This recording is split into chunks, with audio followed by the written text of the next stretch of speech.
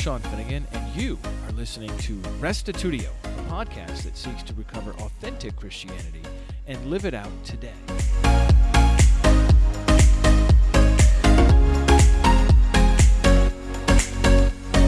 Well, we've been in a series on the gifts of the Spirit for a number of weeks here, and we've heard from John Truitt, Greg Dybel, Victor Gluckin, a number of different points of view. Today, we hear a new perspective on the manifestations of the Spirit from Carlos Jimenez, who stakes out what he calls an evidentialist position. He is neither a cessationist nor a continuationist, but someone who retains a certain level of skepticism towards reports of spiritual activity. Here now is episode 380, Tests the Spirits, with Carlos Jimenez.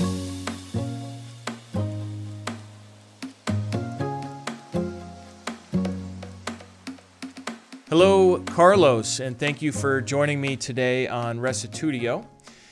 Our mission here at Restitutio is to restore authentic Christianity and live it out today, and we've done this examining a bunch of different doctrines and practical issues, but we haven't done many episodes on spiritual gifts. So we're in this series now on spiritual gifts. We've talked to John Truitt, Greg Dybel, Victor Gluckin, and I'm very interested to get your take on things as well here. So welcome to the show today.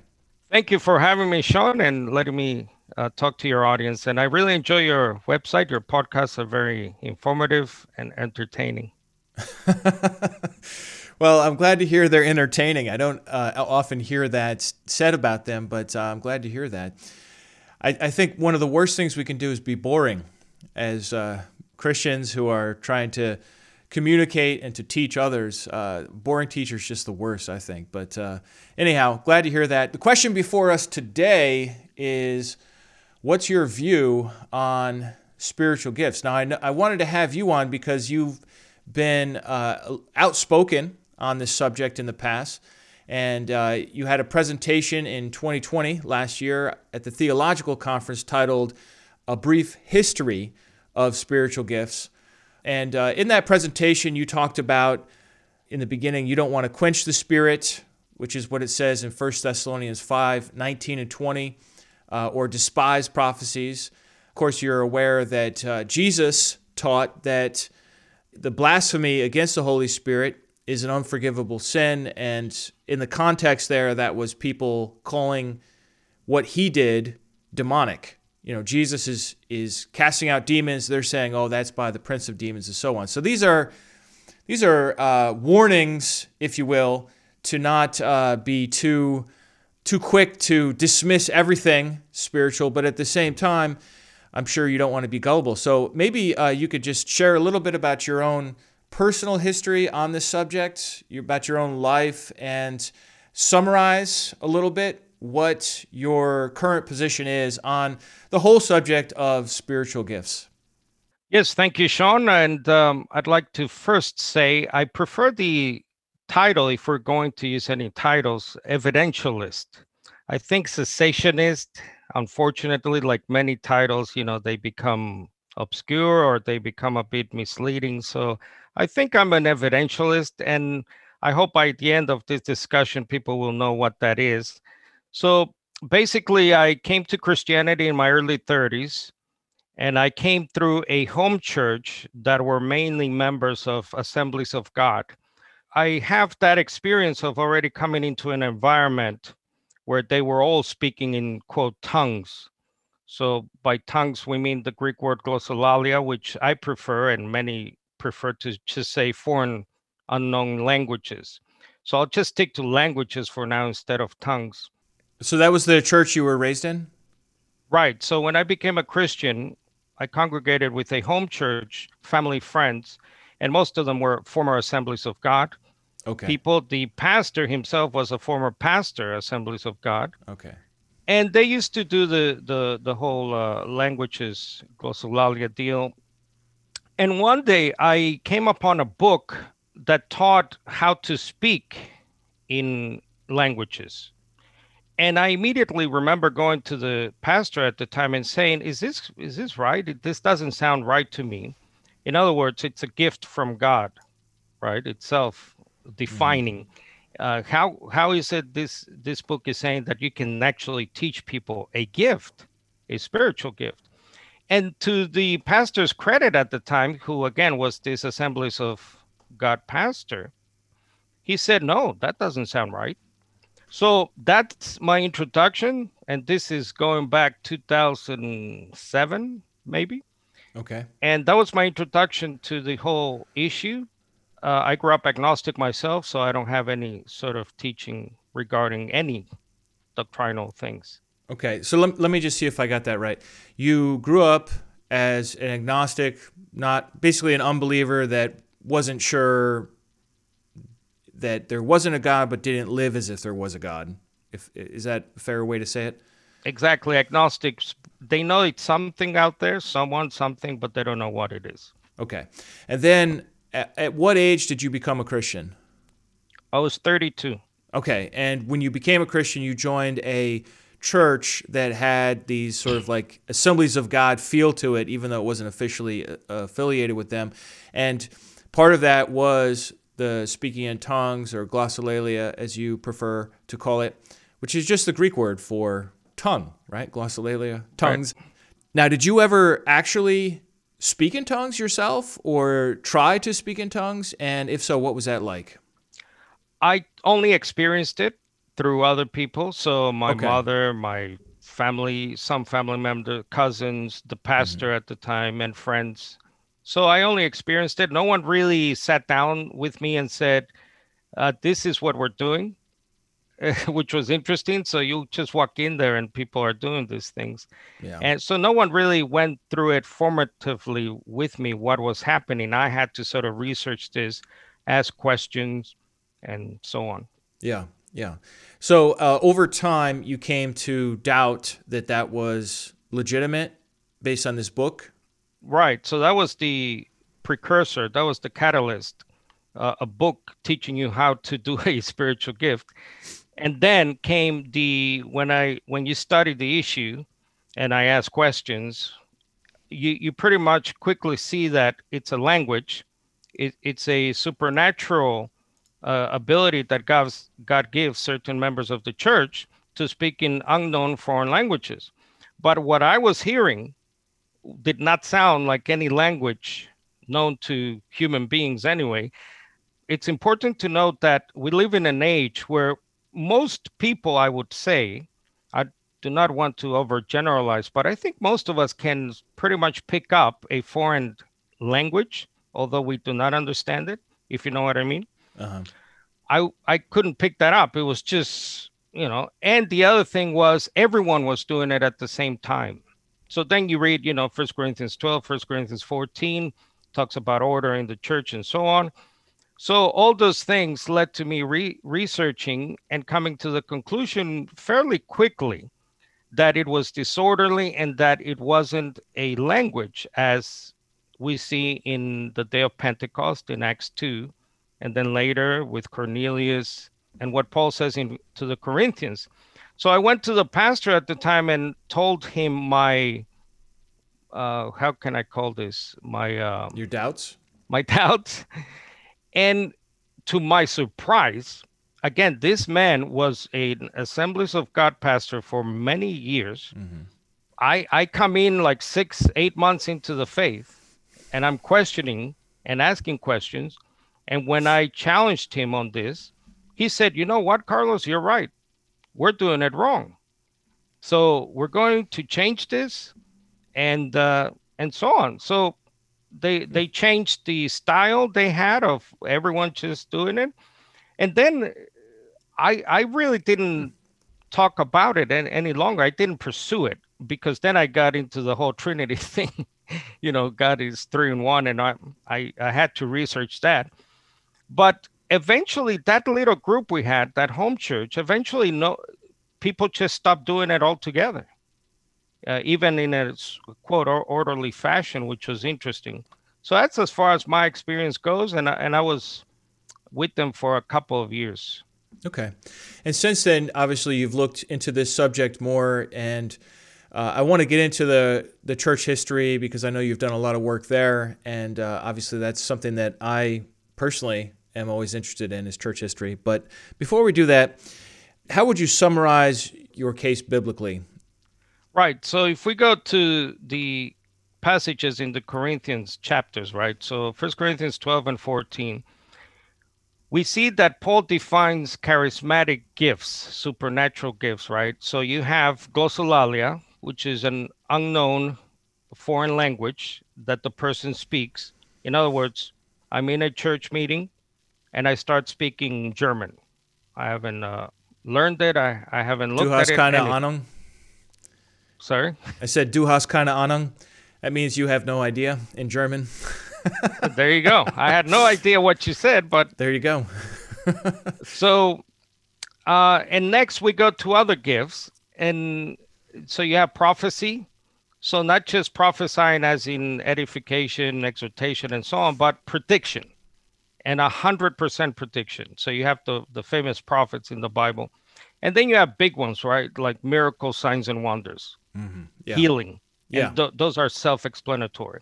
So, and then you see that the gifts either, as you might say, stand or fall together. In other words, Paul says in 1 Corinthians 12, one person is given this gift, to another is given that gift, to another this gift.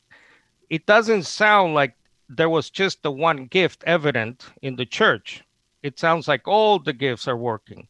And then Paul explains in other places, like in Ephesians 4, he explains that there's one body, there's one spirit, and the one spirit gives all these manifestations or gifts of the one and the same spirit.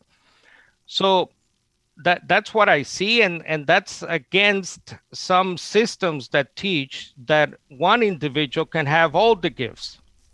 To me, that's pretty self-evident from 1 Corinthians 12. I don't have all the gifts. I don't have healing, miracles, languages, and prophecy. It's pretty clear that each member of the body of Christ is given said gift. And then you move on to the benefits. So what are the gifts for? Well, they're for a few things, mainly edification of other Christians, edification of the church, and assigned to unbelievers. And that's very self-evident from Acts 2, the day of Pentecost, Acts 10, Cornelius, and what Paul says, obviously, in 1 Corinthians, where he specifically says this is assigned to unbelievers. So, in other words, the language glossolalia gift in the New Testament is never used to simply overcome a language barrier. So you have some people teaching today that, well, actually, not some people. If you look at history, and we'll get into that a little bit, Pentecostals back in the 1900s, they said to themselves, oh, God has gifted us with glossolalia. Let's go to China and do mission work. So I don't think that's what the New Testament shows, the book of Acts shows, and Paul shows in Corinthians. It's not just to overcome a language barrier so I can go and preach to the Chinese person or the German person. It's clearly set out. It's edification assigned to unbelievers if it's a missionary work setting. Okay. Let me see if I can summarize what you just said there and have you either agree or disagree with what I think I heard you say there. The gifts of the Spirit are available today as God equips the church, and that different people are able to do different things based on that gifting that God provides. Is that what you're saying, or are you saying something different than that? Well, I'm defining the biblical definition of gifts of the Spirit, spiritual gifts, charismata. Okay. Now, the question is, are they available today? Okay, so no, you're talking biblically, and now you're moving to what about today? Right. Okay. I'm just defining the biblical, what I understand to be biblical definitions of the spiritual gifts. Now, if we're going to speak about are the gifts evidence today, well, if we agree with those things that I see in Scripture, that they either stand or fall together, that, they involve predictions, 100% accurate, miracles, signs, and wonders, and so on, then obviously, no, I would say I don't see that in any church, in any group. And if you do your history, you will see that typically it's not seen. Apart from the New Testament, the book of Acts, all the gifts working are not seen post-apostolic age, let's call it. So after the last apostle dies, we don't see that happening. What we hear, especially from the early so-called church fathers, they emphasize actually prophecy, a lot of them. They don't really talk about the glossolalia much. But then you get into the medieval age and the Protestant Reformation days, and then obviously 1900, and that's where you get an emphasis on the one glossolalia, the one gift. So I would say that if it's right that they're all supposed to be active in the church, that hasn't been seen, as far as I can tell from the history, since the days of the New Testament. Okay, so your position then is that it is available today, but you don't see it. Right, it's not seen. Yeah.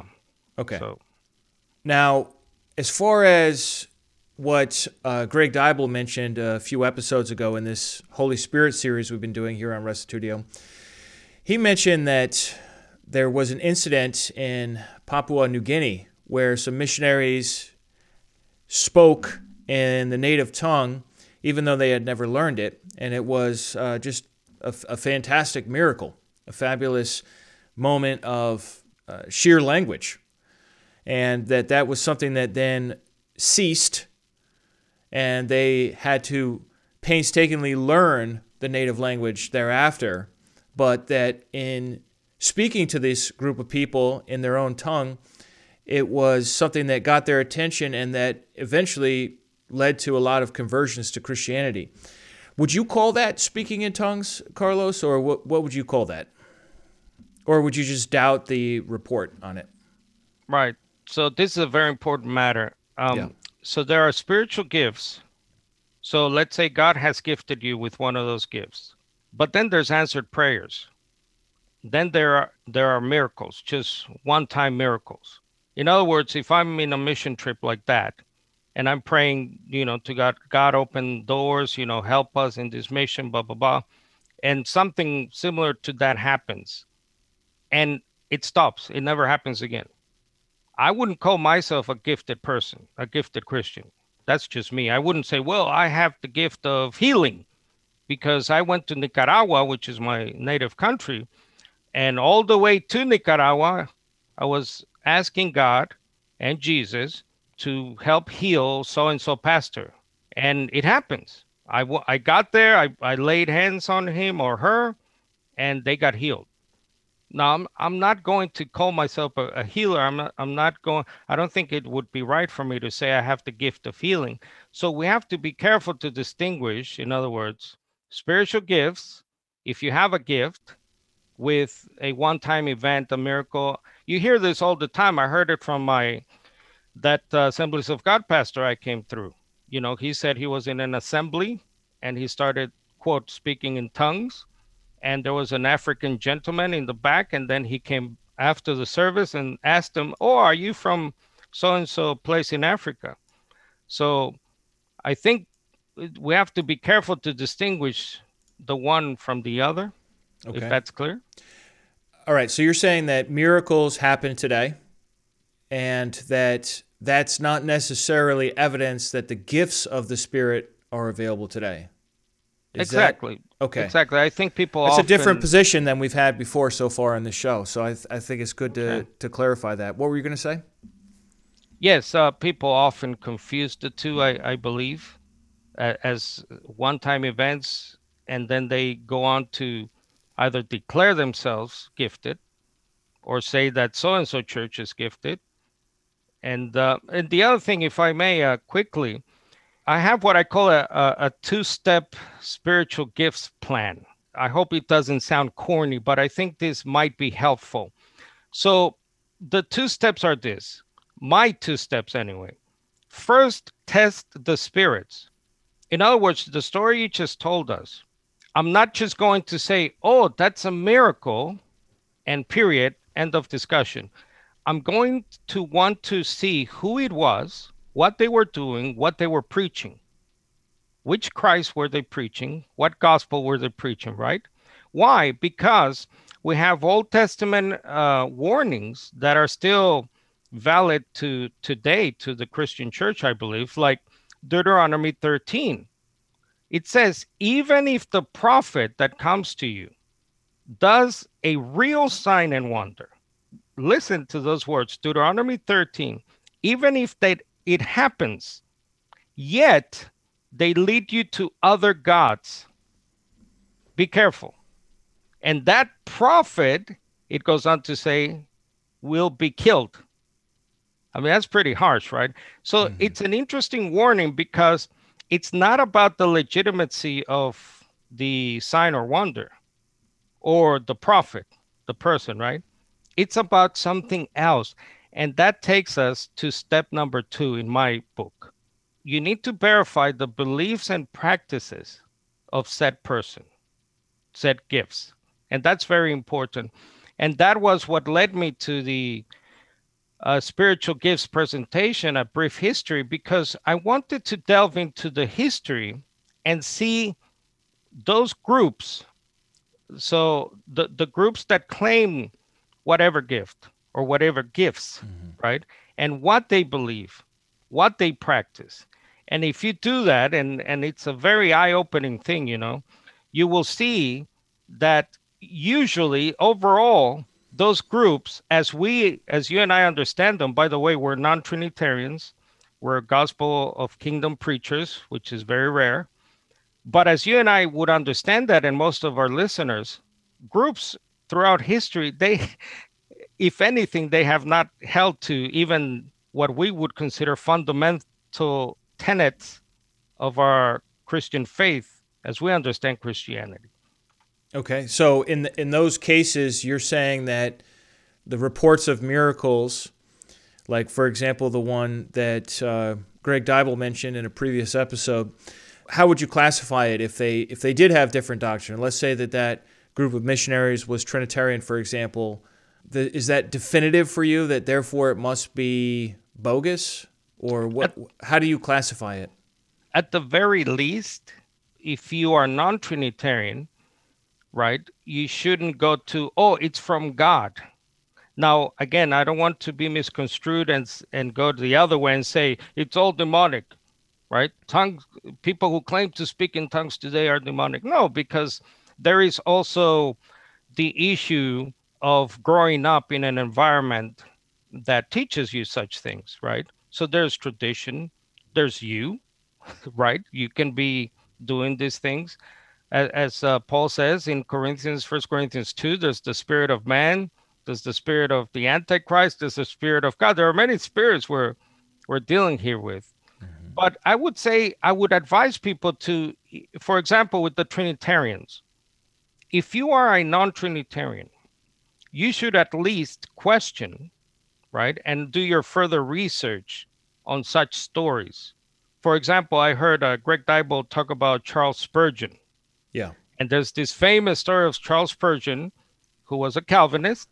Mm-hmm. He had a prophecy or something, right? He had a prophecy at a meeting. This young man came in. He was a visitor or something like that, and he didn't know him. And he said to him certain things, and everyone was surprised and so on.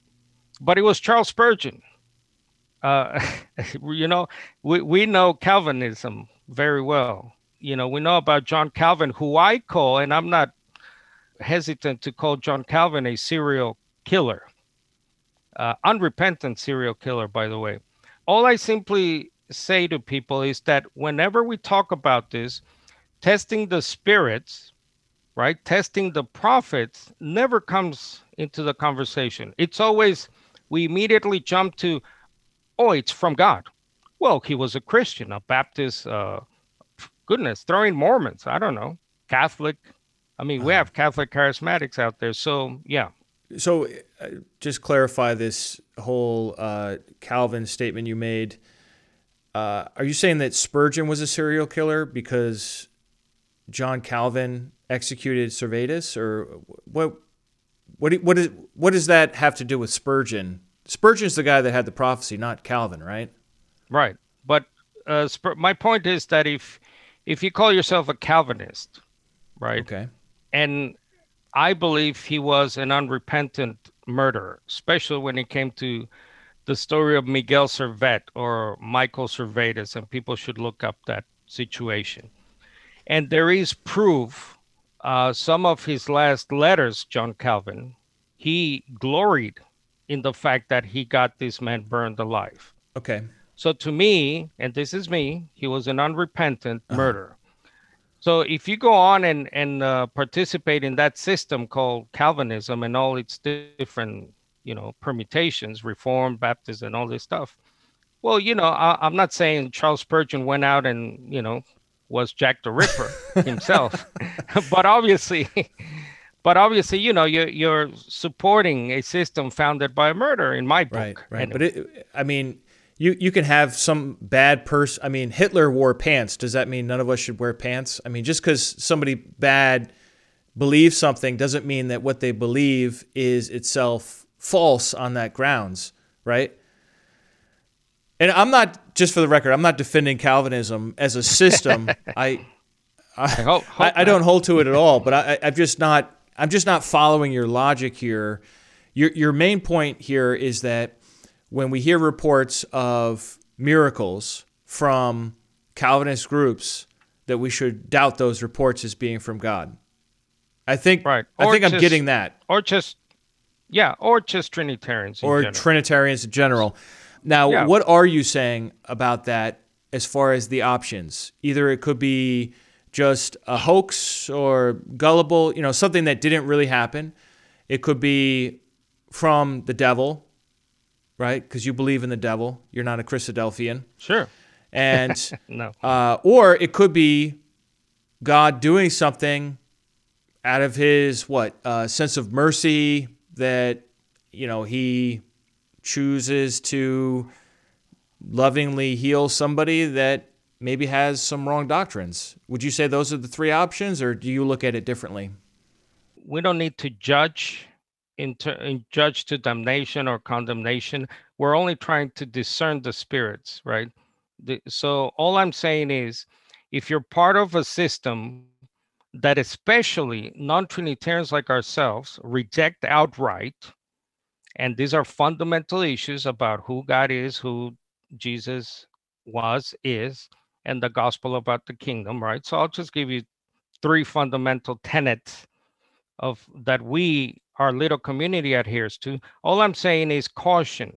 Okay. Caution. We don't have to label it, well, that's demonic, or Sean is just crazy. I don't have a clue. All I know is what the Bible says. And I would ask questions like, for example, in my presentation, if you believe that the Spirit is active, irrespective of beliefs and practices, ask yourself, how will this serve you, especially as a non-Trinitarian who do not share said beliefs and practices? These are just simple, legit questions, common sense questions we all should be asking, and not just jump to, oh, it's from God, or, oh, it's demonic. Or it could be just made up, right? I mean, what is your perspective on John Truitt, who speaks in tongues and was on in previous episodes in this series talking about how, since it was in the Bible, we don't normally say, well, this doctrine or this practice is in the Bible, but it stopped. So, just the assumption of continuationism is typical for other doctrines and practices. Of course, Dybel would come back and say, well, hold on, we have 1 Corinthians 13. I don't think you're necessarily going to go there, but you have made the point that the Trinitarian or Calvinist or people who have, significant doctrinal deviations from how we understand the Scripture to be, you're saying that, hey, we need a lot of caution with that. Now I'm asking, what about within the community of one God believers who hold to the kingdom gospel message? What about those cases? Yep, good question. And I just had a conversation with John Truitt, by the way, on what did we call it? The church and the state. I would do that. I would like to just talk more about this with fellow non-Trinitarians who may disagree and test the spirits, test each other. Again, I believe that the gifts, as set out, as Paul teaches in the letter to the Corinthians, I believe they all are in the church, or none of them are in the church. So I would simply like to talk to anyone, really. It doesn't even have to be a Trinitarian. But, when I started my Christian journey, I couldn't even get my foot in the door, as they say, to talk to Trinitarians about the Trinity, because hey, you're demonic, you're the demonic, get out. So I would at least, like to talk about, well, how do you see this passage here about, the gift is given to individual people, not to the one person all at once? What do you make of the fact that it looks like, it sounds like it's all the gifts are supposed to be evident in the congregation? What do you think of the Deuteronomy 13 passage, even if it comes true, if you believe that other systems, other denominations are doing it? I mean, I would just have a whole bunch of questions. And what we do in our ministry, Restoration Fellowship, is usually have conversations like this, and like you, we put them out for people to test and make up their own mind. I hear what you're saying, and I appreciate that willingness to dialogue. I really commend you for that. We have so much polarization in our time on, it seems like, everything, obviously politics, but also beliefs and faith and sexuality and all kinds of other topics as well, abortion, really key, important topics. So there's less and less dialogue across lines. So I think this is something that really inspires me in this series on Holy Spirit, to find the voices and then allow the voices to speak that have different perspectives here. We've heard from John Truitt, who believes that all Christians today can and should speak in tongues. We heard from Greg Dybel, who believes that no Christians today can or should speak in tongues unless there's some sort of exceptional missionary situation going on. And then last time we had Victor Gluckin sharing the view that it seems like you're also sharing, although I don't want to lump you in unfairly here, but the view that God equips different people with different spiritual gifts for the edification of the church as he sees fit. And so I think it's really good to see all these different perspectives. I think you're more restricted than Pastor Victor in your assessment of what's out there today. But, I do commend your willingness to discuss across lines. I think that's a really good thing. However, you never really answer my question. And I appreciate you want to be delicate, you want to be respectful, but when John Truitt is speaking in tongues or other one God kingdom believers, what is that? What do you think that is? Oh, again, you're doing, you're trying to corner me in the proverbial corner. Maybe you're not doing it willingly, but I almost agree with John Truitt on the nonviolence issue, which is the conversation really we had about the church and state. And I can appreciate your points of view on that, by the way, the nonviolence. But I would like to speak more to my fellow non-Trinitarians on this issue, if you are a la John Truitt. So I know that the Way International was a non-Trinitarian group that had these spiritual gifts teachings, and then the X-Way groups and so on. I don't want to just say, well, it's this or that, because really I don't know. Okay. I mean, but one thing I do know is that it's very foolish to say, well, that's demonic, as I hear some so-called cessationists say, right? That's the devil. That's this, that's that. Well, we don't know this. I think I'm seeing your position a little more clearly as we go here. You seem to be very against continuationism and cessationism. I believe that the gifts, the spiritual gifts, stand or fall together. That's what I see in Paul's teachings about it. Okay. They're very well defined, especially glossolalia as an unknown foreign language. And if the one gift is evident in the church, I don't see the problem, according to what Paul says in Corinthians, of seeing any of the rest of the gifts. So the healer, the prophet, etc. And just quickly, I see that there's a lot of self-interpretation when it comes to glossolalia, but there's also a gift of interpretation. But oftentimes, what you see is people self-interpreting the glossolalia. Overall, I rarely hear or see of anyone interpreting the gift of glossolalia of another Christian. So when you say they stand or fall together, what you mean is that if a church has one spiritual gift that is evident, that you would say that that's bogus because they don't also have the other ones? Is that what you mean? again, I don't used to use the word bogus. Well, what do you mean by stand or fall together? I don't want to put words in your mouth. I'm just trying to understand what you mean by that phrase, stand or fall together. That what we see in the Corinthians passages is that the gifts are all there. You do know who the prophet is. You do know who the healer is. So that's what I mean by it. It seems to work as one, right? It's not just a disparate gift, which is typically what I have seen and my research shows, especially from the 1900s to now. What is it? Glossolalia, the so-called tongues. So that's the issue. That's not what I read when I read 1 Corinthians 12, 1 Corinthians 14, and the history of the church in the book of Acts. Okay.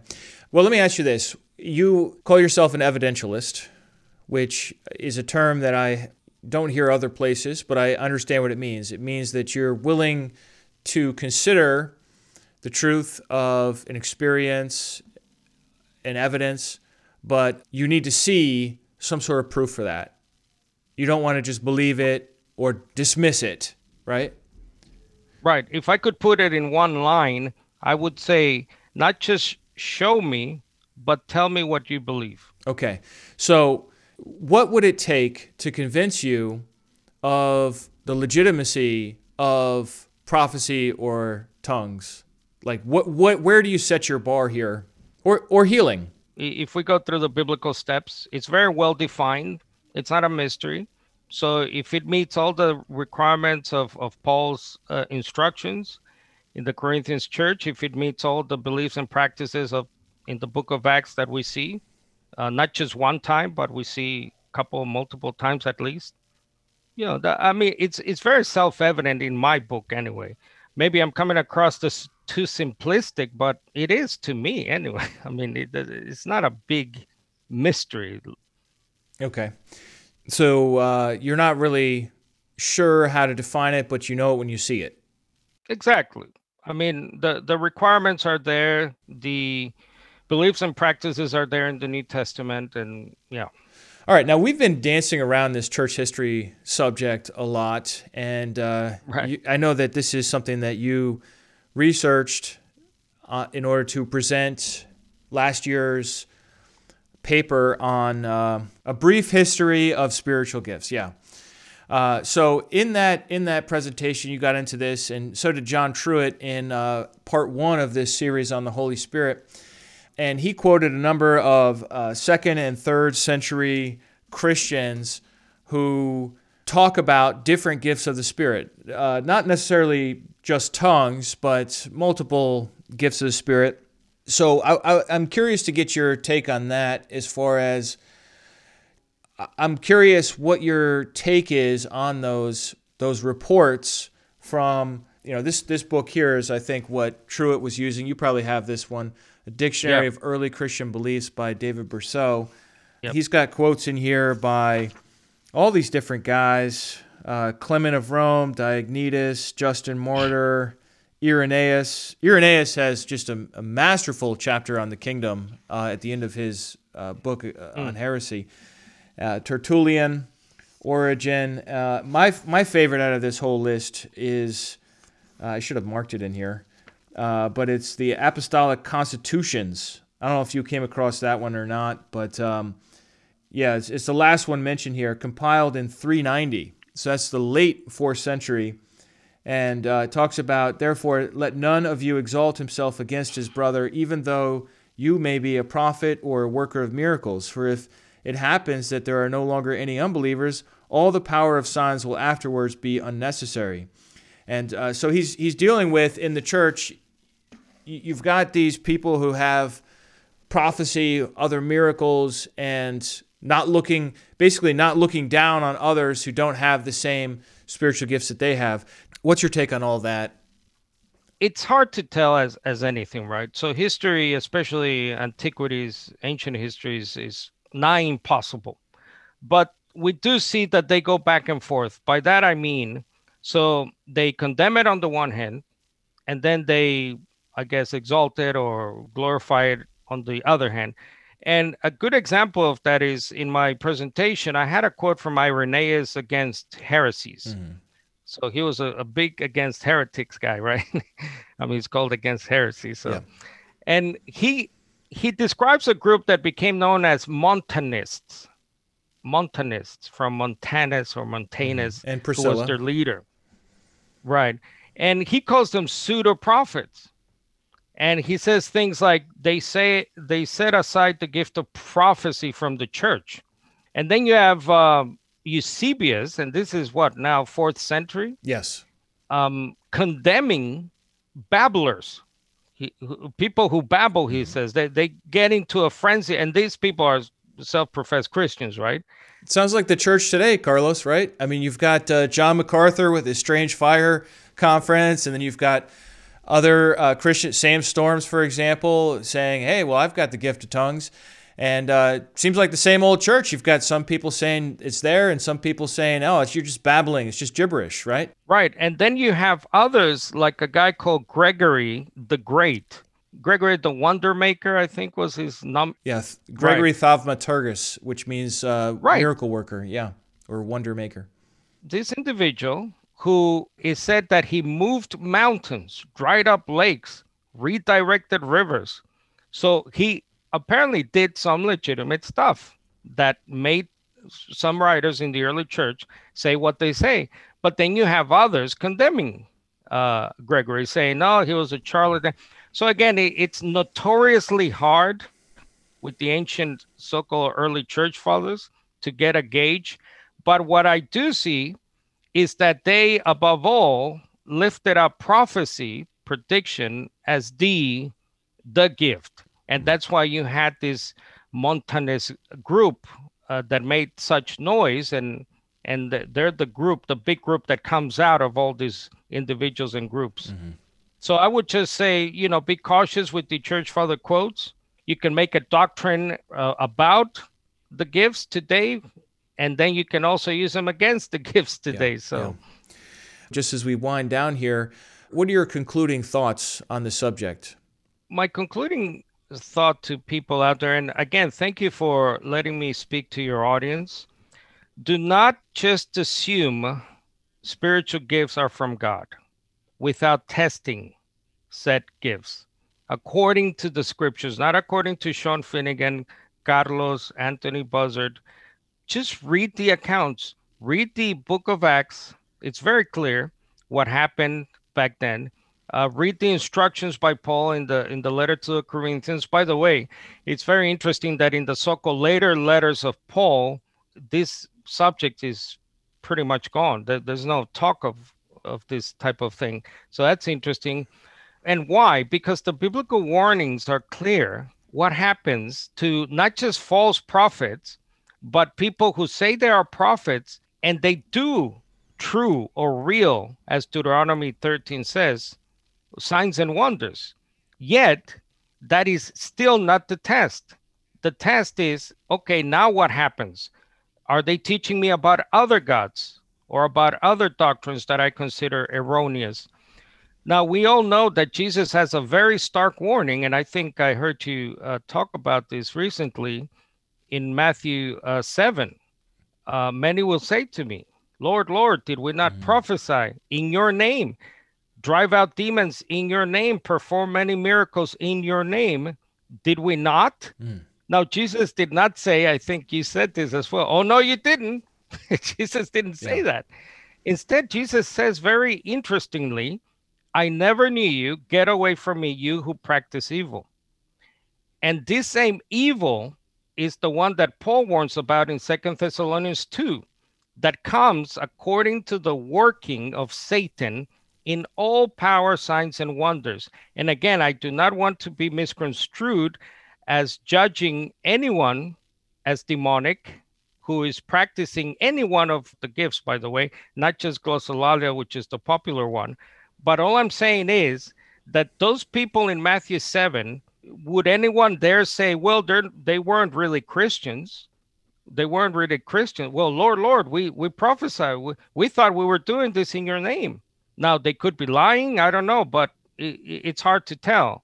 But I wouldn't dare say, well, they were not Christians. Mhm. Well, maybe they were, but something else was the problem. And that's all I'm asking your audience here today, to just keep testing. Yeah. And see, the scripture, as you know, Sean, says, test all things. Hold fast to that which is good. Thank you. You're not coming from a skeptical, like your agnostic background. If somebody had done a miracle or claimed a miracle, you would just immediately dismiss it, I would think. You're not coming from like a David Hume or a skepticism, philosophical skepticism point of view, or a naturalist assumption or an enlightenment mentality here. You do believe in miracles and that they are available, but you're saying caution, test the spirit, check the doctrine, and then, proceed accordingly. Sean, we in our little church right now, in our little small home church, we have a brother in a wheelchair. We've had him in that wheelchair for going on decades now. Yes, I know the brother you're talking about. Yeah, I certainly pray every day almost. I think of him. And his wife just was diagnosed with cancer, by the way, and thank God she's in remission. Yeah. Obviously, God is a God of wonders and miracles, and I never dare deny that. I wouldn't be a Christian if I did. So thank you for bringing that up. And I think just giving an opportunity for you to say that is really helpful here. Sure. No, thank you for giving me the opportunity. All right. Well, thanks for joining me today. I appreciate your time. Thank you, Sean. Well, that's it for this interview. I would love to hear your thoughts. If you have questions or comments on this episode, please come over to restitutio.org and find episode 380, Test the Spirits, and leave your comment on the site so that we can hear what you think and interact with it. There have been a number of comments coming in on the previous episode 379, Gifts of the Spirit for the Common Good with Victor Gluckin. But before we read that out, I wanted to mention a new review. This is from Podcast Addict, the app. Ryan T. writes, I believe Restitutio is illuminating the need to restore authentic Christianity. I love seeing the fearless approach of examining perspectives of many diverse issues and topics. Sean does a great job of showing multiple sides of key issues. The civil, love-motivated discussions of opposing views are a great example of Christian interaction. Restitutio has been a great resource and aid in my spiritual growth. It has been at times very informative, inspiring, and convicting. I highly recommend it. Thanks so much, Ryan T., for writing in a review and giving us a 5-star rating in Podcast Addict. I appreciate it and will certainly help others find this episode. What you commented on, bringing out different points of view, this is what we're doing right now. A certain segment of the Restitutio audience is going to strongly disagree with what Carlos just put forward here. And others are going to strongly agree with what he said. This is one of these issues where there's a lot of diversity and there's a lot of passion. The whole subject of Holy Spirit gifts. And yet, that doesn't mean we can't talk about it. And we have, in fact, one more episode left to come in this series to give another perspective that hasn't been mentioned yet, and that is coming from Kevin Gigu, and I very much look forward to hearing his perspective on it. But I did want to just read out a couple of thoughts from the previous week here. Anthony Buzzard wrote in on Victor Gluckin's interview saying, "Thank you for inviting comments on your discussion of tongues. I was struck by the fact that no reference was made to the companion gift of translation, interpretation. Paul is clear that no one person has all the gifts.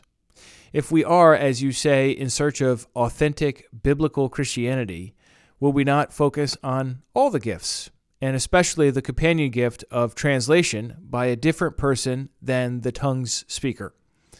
Self-interpretation all the time does not match the biblical model, and any claims would be far more convincing if they reflected Paul's teaching on this. My other point is, what evidence can you produce that any of the current claimed tongues are real languages?" Well, thank you, Anthony, for writing in on your point about interpretation and the other gifts of the Spirit. I would point you back to episode 375, where John Truitt did cover a number of the other gifts of the Spirit as well. So I'm sorry we didn't get to talk more about interpretation. Just a little point on that from my own perspective is that in 1 Corinthians 12, it's very clear that the person interpreting the tongue is a different person than the person speaking in tongues. However, in 1 Corinthians 14, in at least one verse, maybe it was two verses, it says that the person who speaks in a tongue should pray that he may interpret. So it is said in both ways. And I know some people would disagree with me on this, but my position is a both and point of view. In some cases, it's a different person that interprets. In another case, it's the same person that interprets.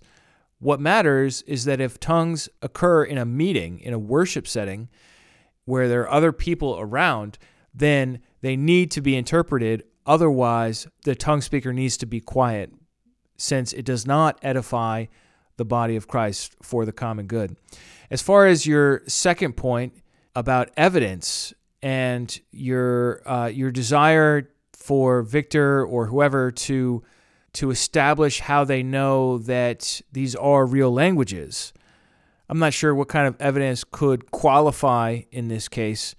To my knowledge, tongue speakers don't go around questioning what language the tongue is. It's just a matter of speaking by faith and making these utterances as one is inspired by the Holy Spirit. So I would think the best case scenario would be to get some sort of a trained linguist to study all kinds of different recordings of speaking in tongues, but I don't think Victor is equipped to take that sort of a project on. I'm sure others probably have, but I don't know much about that. So it's sort of like the question, well, how do you know for sure that somebody has believed in the gospel message?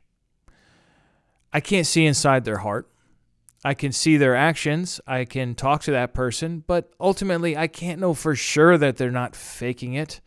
How do I know for sure that someone who receives healing, even spectacular healing, like that their eyes receive sight, or that they're healed from lameness so that they can rise from a wheelchair and walk? How do I know that that person wasn't already able to see and just pretending to be blind, or that person could already walk and they were just pretending to be in a wheelchair, and that it was all just a sham?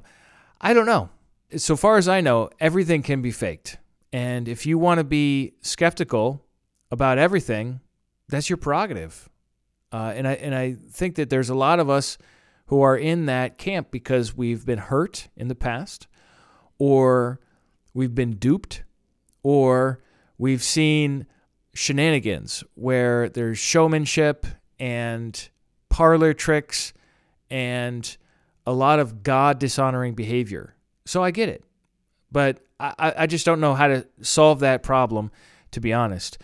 Kevin George writes in on Ryan T's question. Ryan T said, I haven't heard anything about Romans 8:26 on the subject of perfect prayer. And Kevin George writes in and says, as I understand Romans 8:26, the Spirit is ours which groans in prayer at times, not in some unknown language, but in groaning sounds.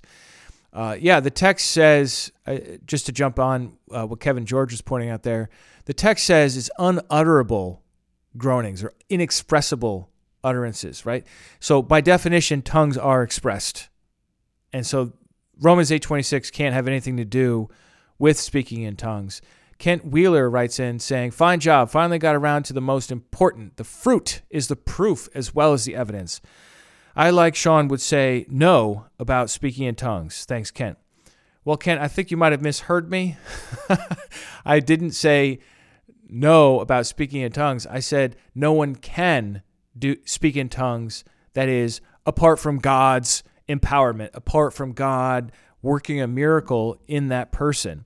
So actually, I do believe in tongues, that they are available today, and prophecy, interpretation, healing, discerning of spirits, faith, miracles, all of it. I believe that it's all available today. But like many others, I'm concerned that on the one hand, people are shying away from it or abusing it. And so that's really what we're looking at here is how do we live out the New Testament faith authentically? So I think, Kent, you might have misheard what I was saying there. Maybe I wasn't clear about that. AJC writes in saying, Greg and Victor's talks are so wonderful. I always knew the tongue thing was false, but to hear grown men tell how they came to the truth is so helpful. To know they are honest, normal people out there not taken away with this. Once again, I think, AJC, you might have misheard what Victor was saying. In fact, he does believe in speaking in tongues, and he does have speaking in tongues in his church services. He doesn't believe that he speaks in tongues, but that God equips different people for different work within the church with different spiritual gifts, and that although he doesn't speak in tongues himself, others do speak in tongues, in fact, in his own church. And I can say that as well for my own church, that we do have people that speak in tongues and interpret and prophesy and so on. But that doesn't mean that everyone needs to do it. So maybe Victor wasn't exactly clear in our last episode. I don't know. He seemed perfectly clear to me, but I have so much shared context with him that I know where he's coming from and everything. So hopefully these clarifications can help us out. Well, that's all I have time to read out for today. There are a number of other comments in there too if you want to go check it out at restitutio.org. That's episode 379, Gifts of the Spirit for the Common Good with Pastor Victor of Rhode Island. Take a look at that. Stay tuned for next week where we'll consider one more perspective on this subject before ending this series on the Holy Spirit. Thanks for tuning in. If you'd like to support this ministry, you can do that at restitutio.org. We'll see you next week. And remember, the truth has nothing to fear.